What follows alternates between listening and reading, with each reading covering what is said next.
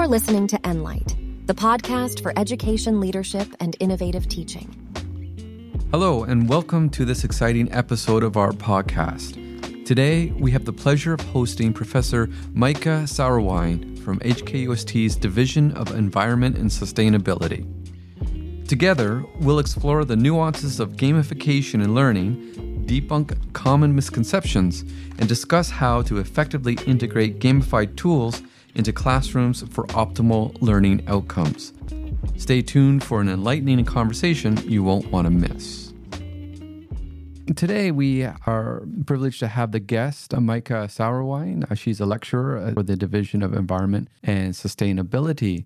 Meika has done a lot of work in the area of gamification and game-based learning within sustainability education. And I've invited her here today to talk a little bit about her work and what she's learned from her work, and just to talk about the impact that you've had within HKUST and possibly thinking about ways forward and what we can do. Thank you for joining us. Well, thank you for having me. Yeah, it's a pleasure to talk about these things that we normally don't often talk about, especially during COVID times. We don't have so many conversations. So happy to explore this format. Exactly. And I think this is what scholarship of teaching and learning is all about, is dialogue and talking about it, right? And being able to share information. So I'm wondering if you can tell us a little bit about your work and tell us a little bit more about your use of gamification and game-based learning in your sustainability education courses. Mm-hmm. Yeah, well, we use gamification, or actually we use games. I don't do as much on gamification, especially in the Common Core general education area. So the specific courses or areas where I implemented it is sustainability courses, my course on sustainable consumption, and also a seminar series that I do about life cycle thinking. And these are areas where we have been embedding some of the games. I think some of these courses are already activity-based courses, so it was relatively easy to embed a game as one of the activities. The games that I have been working with, some of them are adopted from somewhere else. So, for example, in terms of sustainability, one of the first games that we explored was called Fish Banks from MIT. It's a fantastic game that lets students go fishing and overfish the seas and experience the tragedy of the commons that happens if you overexploit resources. But then I was involved in game development. Originally, actually, I was approached by a game developer who was wanting to develop a game on the area that I'm teaching on, sustainability and sustainable consumption. So I started kind of advising the game development process, and that inspired me a bit to, explore more on that. And we came up with the idea of developing a life cycle thinking game as well. And the reason for that was that I have to teach a lot of these seminars on life cycle thinking. And some of the students are really interested, and some of the students less so, given that it's a 0 credit compulsory course. So we were looking into gamification to kind of bring these concepts across in a more engaging way for these students. In a way to motivate them, in a sense. Right. So in that sense, I would say we have been using gamification for the more general education courses, and also for those courses that are, for example, compulsory but not grade-based or something like that. Yeah, unfortunately, if it's not grade-based, sometimes it's very difficult to motivate students. Exactly. You get the ones that are interested, but how do you motivate those that aren't? You mentioned a lot of your courses were already about active learning, and gamification seemed to be a good fit, right? How do you find that the students responded to this approach? I mean, we talked about motivation just now. How do students respond to your approach? So I think in general, I have to say very positive. It's often at the end of the semester, if we ask the students to write some reflections or ask them for feedback, the games are very often what the students refer back as one of the most memorable thing throughout the class. So I think it is something that the students in general perceive as really, really positive. And I think it is also the nature of the classes in terms of sustainability. A lot of it is not as much hard knowledge as it is raising awareness. And I think games are a really great way to put students into a certain, situation, experience certain things that they wouldn't as easily see in real life, or at least they wouldn't see all these connections. And I think the games are like mini simulations of real life where they can really see, what are some of the unintended consequences. And I think that's why it's a perfect fit for sustainability, but also that's why the students kind of see this effect. So in my understanding there here, it's authenticating the situation for them in a sense, and it's allowing them to see the complexity of the topic that you're trying to teach them. And how do you see, is it having that impact? Are they able to see the complexity of sustainability and the issues around it because of this? I would say yes and no. Well, one thing is, of course, some people have awareness, but there's this, they may even have an intention. Whether they do it in the end may not be the case. So in some ways, it's like it's complex to implement certain aspects into your daily life. And it is something that we cannot measure. But when we did, for example, with one of the games, we post surveys in terms of assessing what is the awareness and the knowledge of students on certain topics. And we do see that it has quite a good effect on raising the awareness on, like, for example, aspects like resource depletion. How much can consumption contribute to certain issues? How can actually consumption be redesigned in order to still make sure that we have what we need, that we have what makes us happy, but at the same time not overly exploiting resources. So I think there is, to some extent, the students do get that and this kind of underlying principles behind. I do, however, also have to say that sometimes, especially for the life cycle thinking game, it was less about awareness and more about knowledge transfer, like getting the students aware of what is the life cycle, how do you build a life cycle, how does it contribute to environmental assessment. And I do have the feeling in that context, it was a little bit harder to make sure that the students learn it step by step, because sometimes in the game, they do realize it, but some of the students, they may skip certain steps due to the game nature, and then it is becoming a little bit more difficult to... I'm glad that you mentioned that, because one of my key agendas is in learning design and teaching design is to implement transferability, right? And sometimes our lessons or course design or even our assessments don't really do that. They don't really help students see the transferability of what they're learning into a new context or for the next step or the next stage in their learning process. So from what I'm hearing from you is this is helping in that sense. Yeah, I think it is good for when we did some assessments of games and compare that to previous, like, for example, the seminar series that I'm giving, we compared how does the regular workshop without the game compared to the game-based workshop transfer knowledge and raise awareness. And we do see that the students get more motivated to say, like, oh, yeah, I want to explore life cycle thinking more in my future studies, and I want to learn more about it. But it fell short in terms of conveying the actual knowledge. So the students, in terms of the feedback, and that is based on on a perception. We didn't do comparison of assignments so far yet.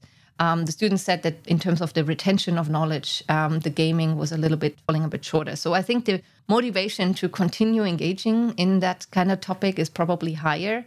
And it's more memorable. At the same time, it may not be the best way to convey as much knowledge as quickly as possible.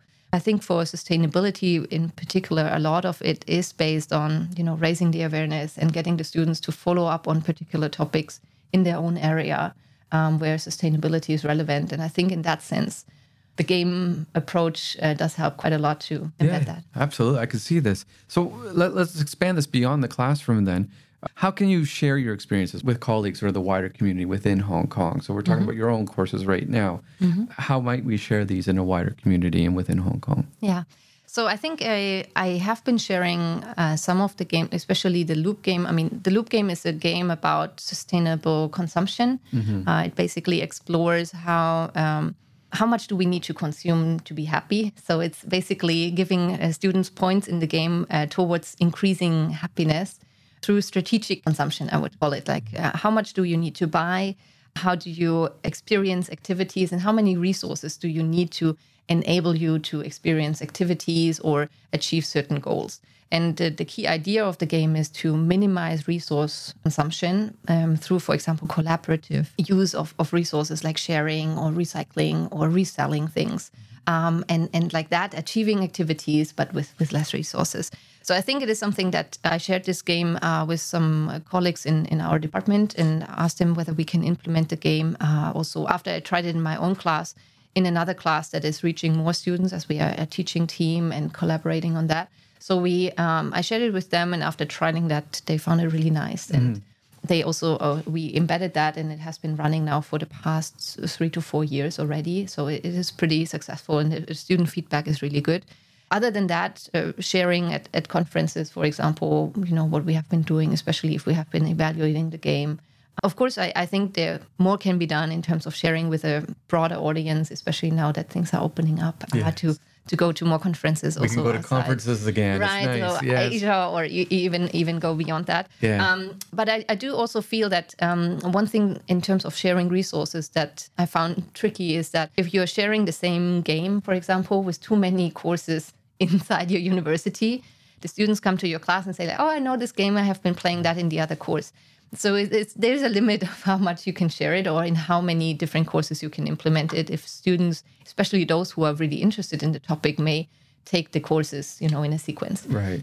So accordingly, I think, and that is something that we are exploring right now, I think there's a lot of value in sharing it across campuses. And that is something that we are currently applying for funding, and hopefully everything will go through, where we can share it across institutions. So, for example, colleagues from another university here in Hong Kong would be using our game. They shared their similar, activity-based or gamification approaches with us. So to kind of share across the campuses, because these students definitely won't take the 2 courses in a row that have the same game in. So I think there's a lot of value in testing that out across Hong Kong. And I hope this will go further. And I think, that would be a nice thing to engage more instructors in using games and also using locally developed materials before we then maybe pushing this forward to maybe also share with a wider audience online. But I think at that point, things need to be really settled in terms of clear guidelines on how to use the game, because you may not directly interact with the instructors anymore. They may just download it and read it and then need to be able to conduct it on their own. Right. Yeah. I mean, you're saying a lot here, and I would love to unpack. There's so much that we can expand on, actually. One of the things, for example, mindsets. We talked about transferability already, right? But a lot of what you're talking about is really having an impact on the mindset of both students and teachers and how they approach the topic, right? And that's sometimes the biggest hurdle, is changing people's mindsets. You mentioned the community, and you mentioned some of the dangers of being too repetitive, right? How that might have an impact. For example, students might start gaming the gamification of what you're trying to do, which then would lose the impact as well. But so opening it up wider to the community and trying to bring us up to speed. Well, I don't want to say up to speed because it's a little negative, but align with what other people are doing around the globe in this area. And so maybe I'll bring all this into one kind of question related to all those things is how aligned is Hong Kong, do you think, with the rest of the world when it comes to sustainability education and how we are trying to change the mindsets of students and both teachers and how they teach the topic? Well, I have to say I don't have a full overview of all different countries, but what I do see is that so, for example, for my area, when I look into life cycle assessment, which is one of the key areas that I'm teaching, life cycle thinking, it's basically a way to assess environmental impacts and determine whether a product can be called sustainable or not. It's basically kind of the proof behind sustainability. I think many of these kind of concepts, if I look into Europe or also North America, the concepts embedded much stronger. I saw that even in the high school curriculum, they have case examples on embedding this kind of concept, which is a really important one for people to understand when we talk about sustainability. Here in Asia, I think there's less of that. It is something that is coming up, but there's still not as much expertise, and I guess it's not as much embedded yet into education, especially not as much in the undergraduate level. Even, I mean, people do the assessments, but often don't teach as much about the general concept behind that can actually be conveyed. In terms of sustainability education, I think also there's, it is growing here in Asia. I think in general, the mindset of sustainable consumption, for example, where I'm in, is very different if you compare, for example, Europe, where I come from, and Hong Kong specifically, where people have a different mindset of what do they want to achieve in life. Everything is very consumption driven. So if you tell people about sustainable consumption, it sometimes seems to some of them more contradicting. So I think in that case, there's more to do in that area. But I do see also, other colleagues around that they are starting to teach about this and that there are great initiatives also around Asia. And I do think that especially here in Asia, our students are very interested in games. A lot of the students, when I ask them, do you play games regularly? We normally get like 40 to 50% of the students who do that. So I think there's a lot of potential for gamification in sustainability education, particularly here in Asia. Yeah, excellent. If you enjoyed this podcast, subscribe and leave us a review on your favorite podcast platform. Enlight is on Spotify, Apple Podcast, Amazon Music, Stitcher, and many more. Now, let's get back to the conversation between Dr. McMinn and Professor Sauerwein.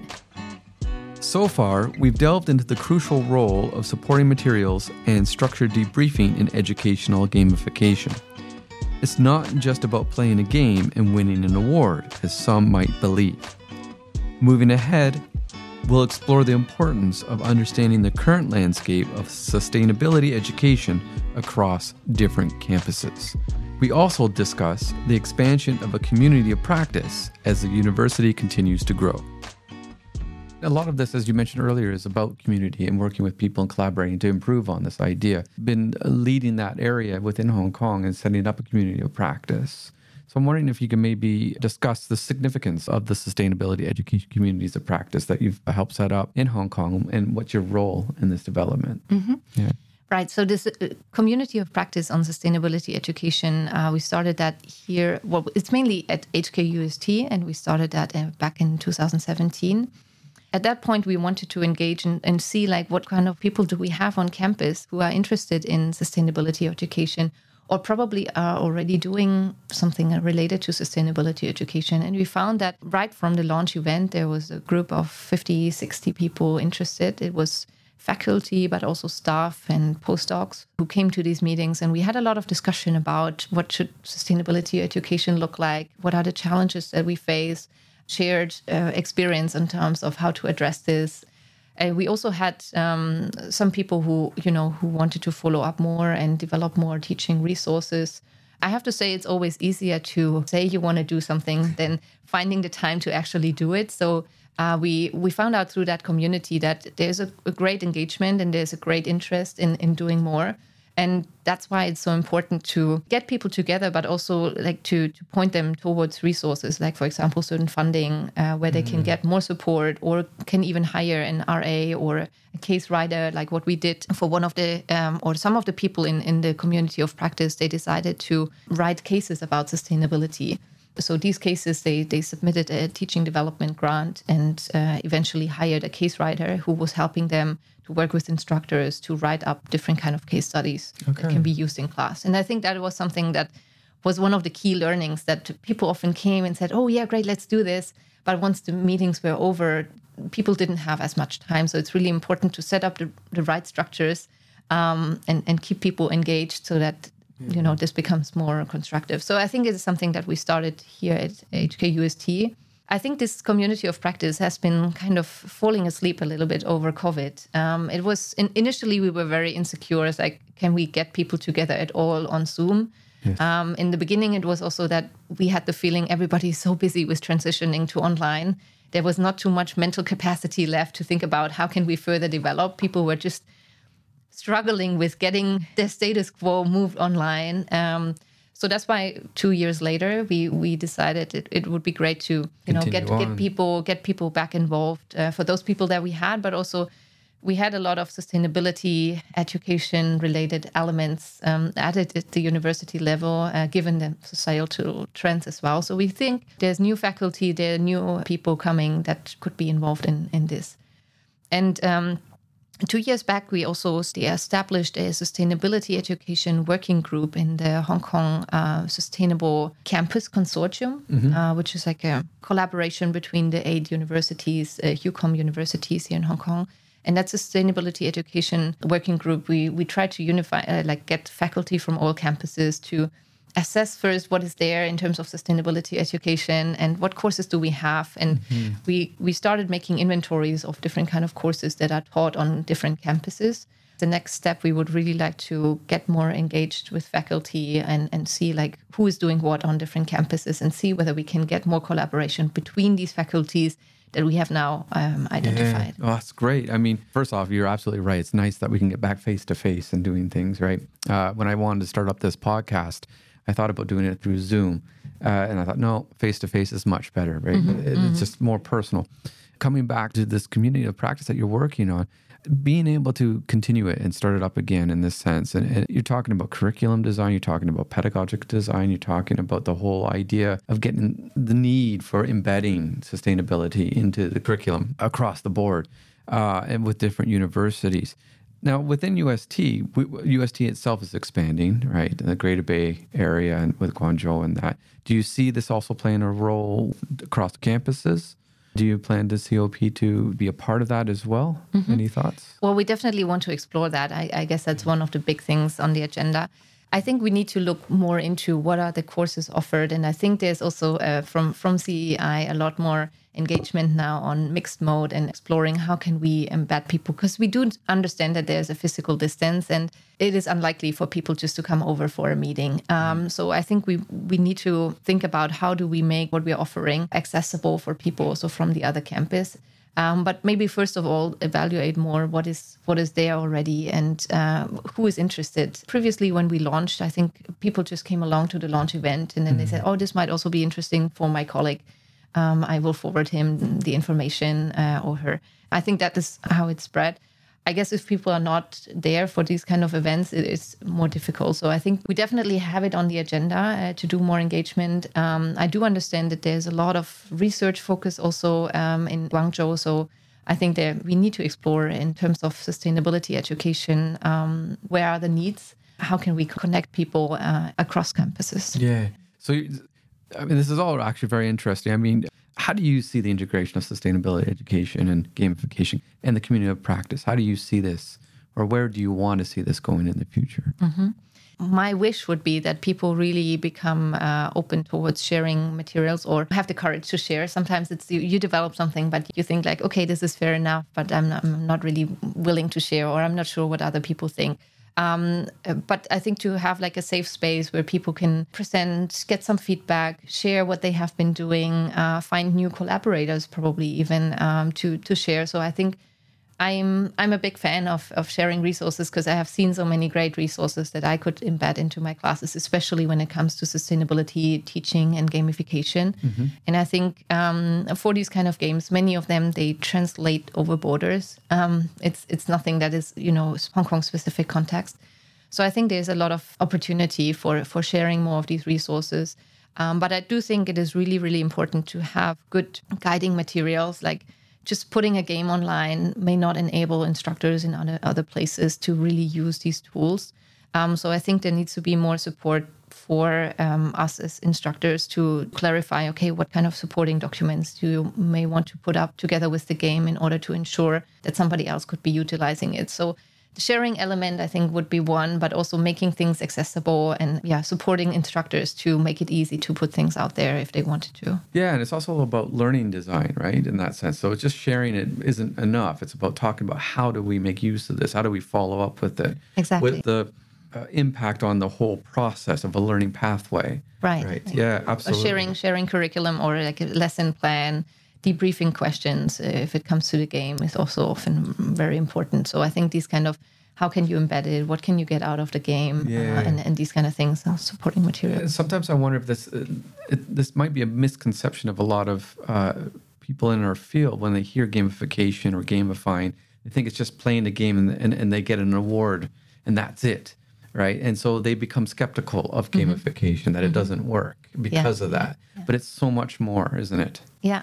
Well, the thing is also, I think it really depends on the game as well. It's interesting that you bring this up because we are currently running a research where we are comparing how does the games that we developed, particularly the Loop game, given that it is a game that is also commercially available, so you can go out and buy it. Yeah. And so if people play it in a casual setting, like with their friends, would they be able to get something out of the game and learn something from the game? And we compare it to students who actually use the game in class.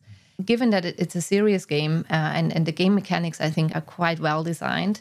So we do see that even students who play it without any debriefing and any particular introduction to sustainable consumption can take something out of the game and do get some, gain some awareness.